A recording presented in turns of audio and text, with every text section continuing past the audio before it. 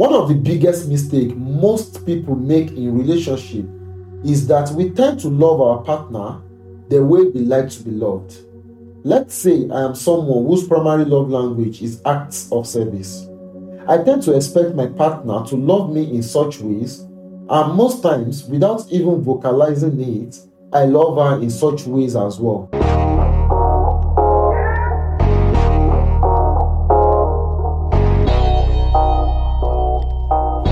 Welcome to the KBJ Podcast, the podcast dedicated to helping you achieve balance, inner peace, and ultimate wellness.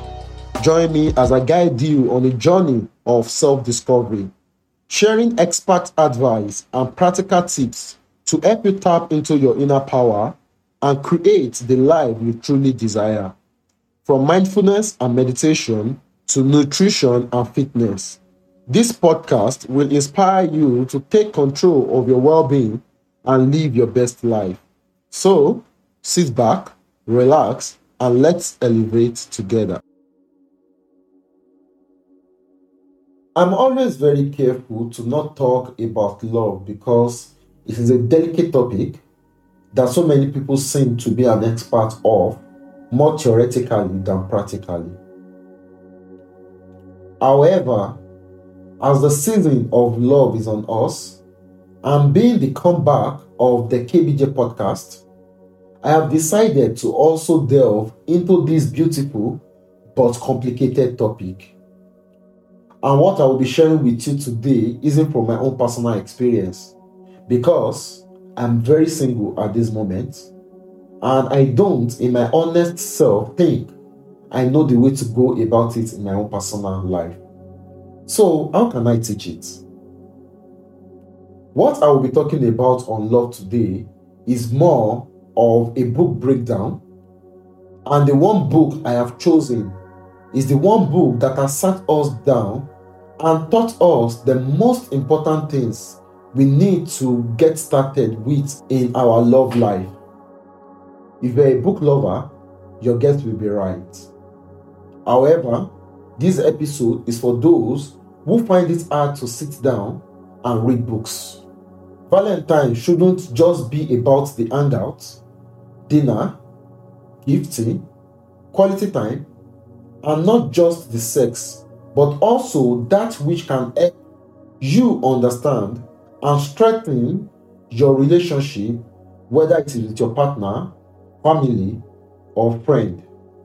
And to learn to work on our relationship and love our partner the way they want to be loved, which is the main idea of the book, The 5 Love Languages.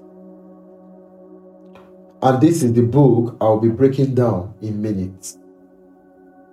The 5 Love Languages is a concept introduced by Dr. Gary Chapman in his book, The 5 Love Languages: How to Express Heartfelt Commitment to Your Mate. The book was published in 1992, and according to Dr. Chapman, everyone has a primary love language that speaks to them more than others. By understanding your own love language and that of your loved ones, you can create a deeper connection and enhance your relationship. So, what are the 5 love languages? Let's go through them one by one. The first is words of affirmation. People who have this love language thrive on hearing positive words and compliments. They feel loved and appreciated when their partner speaks kindly, encourages and reassures them about their love and commitment to them from time to time. Expressing gratitude for something they did and complimenting them on their abilities or qualities. That is the first love language, as explained by Dr. Gary Chapman. The second is acts of service. People who have this love language feel loved when their partner helps them with tasks and shows practical love. For example, doing the dishes, filling up the car with gas, bringing them coffee in bed, taking care of the kids, or fixing a broken item around the house. Third, receiving gifts. People who have this love language feel loved when they receive gifts, no matter how small or big it is. This could be a bouquet of flowers, a surprise trip, or even a heartfelt note. The fourth is quality time. People who have this love language feel loved when they receive undivided attention and enjoy quality time with their partner.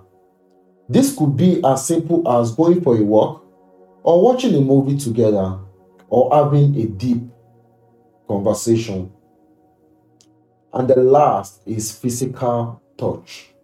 People who have this love language feel loved when they receive physical affection from their partner, such as hugs, holding hands, or cuddling. It is true that an individual's primary love language can be influenced by how they were loved growing up by their parents or caregivers. Our early experiences with love and affection shape how we perceive and receive love later in life. For example, if a person received a lot of positive words of affirmation growing up, they may find words of affirmation to be their primary love language as an adult.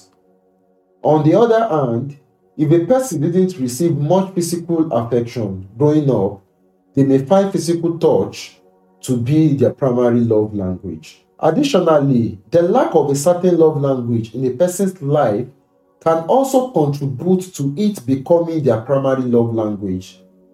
If a person didn't receive much quality time growing up, they may place a higher value on spending time with their partner as an adult and find quality time to be their primary love language.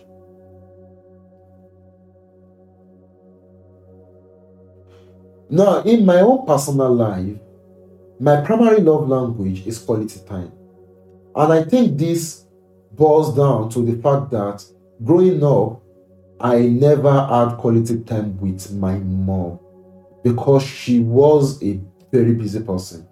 So most times I'm always at home alone, and even when coming back from school, I'm always at home alone, and only when I will play with friends, and which is just for quite a few hours. So I think quality time became my own topmost love language, in which people that I do care about, I love to spend time with them. So it is important to note that everyone has a different love language, and there is no right or wrong answer. By understanding and embracing your own love language and that of your loved ones, you can create a deeper connection and enhance your relationships. One of the biggest mistakes most people make in relationship is that we tend to love our partner the way we like to be loved. Let's say I am someone whose primary love language is acts of service. I tend to expect my partner to love me in such ways, and most times, without even vocalizing it, I love her in such ways as well, regardless of whether it is her primary love language. And I expect her to feel loved. It is as well important to keep in mind that everyone is unique and has their own individual experiences and preferences. While a person's background and upbringing can play a role in determining their primary love language, it is not the only factor. Individual life experiences and personality can also impact how a person expresses and receives love. So, how do you find out your love language? Dr. Chapman provides a simple quiz in his book. You can also find online quizzes and assessments that can help you determine your love language.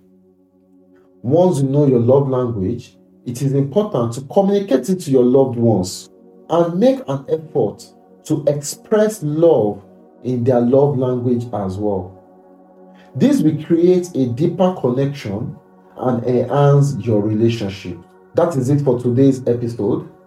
Remember, understanding the 5 love languages can help you strengthen your relationships and create a deeper connection with the people you love.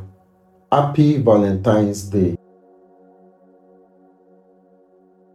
Thank you for tuning in to another episode of the KBJ Podcast. I hope you found today's episode helpful and empowering. Remember, self-care and wellness is a journey and not a destination. Take the tips and techniques discussed today and apply them to your own life. Remember to be kind to yourself and know that progress is progress no matter how small. I will be back again with more inspiring stories and practical advice to help you live your best life. Until then, take care of yourself and stay well.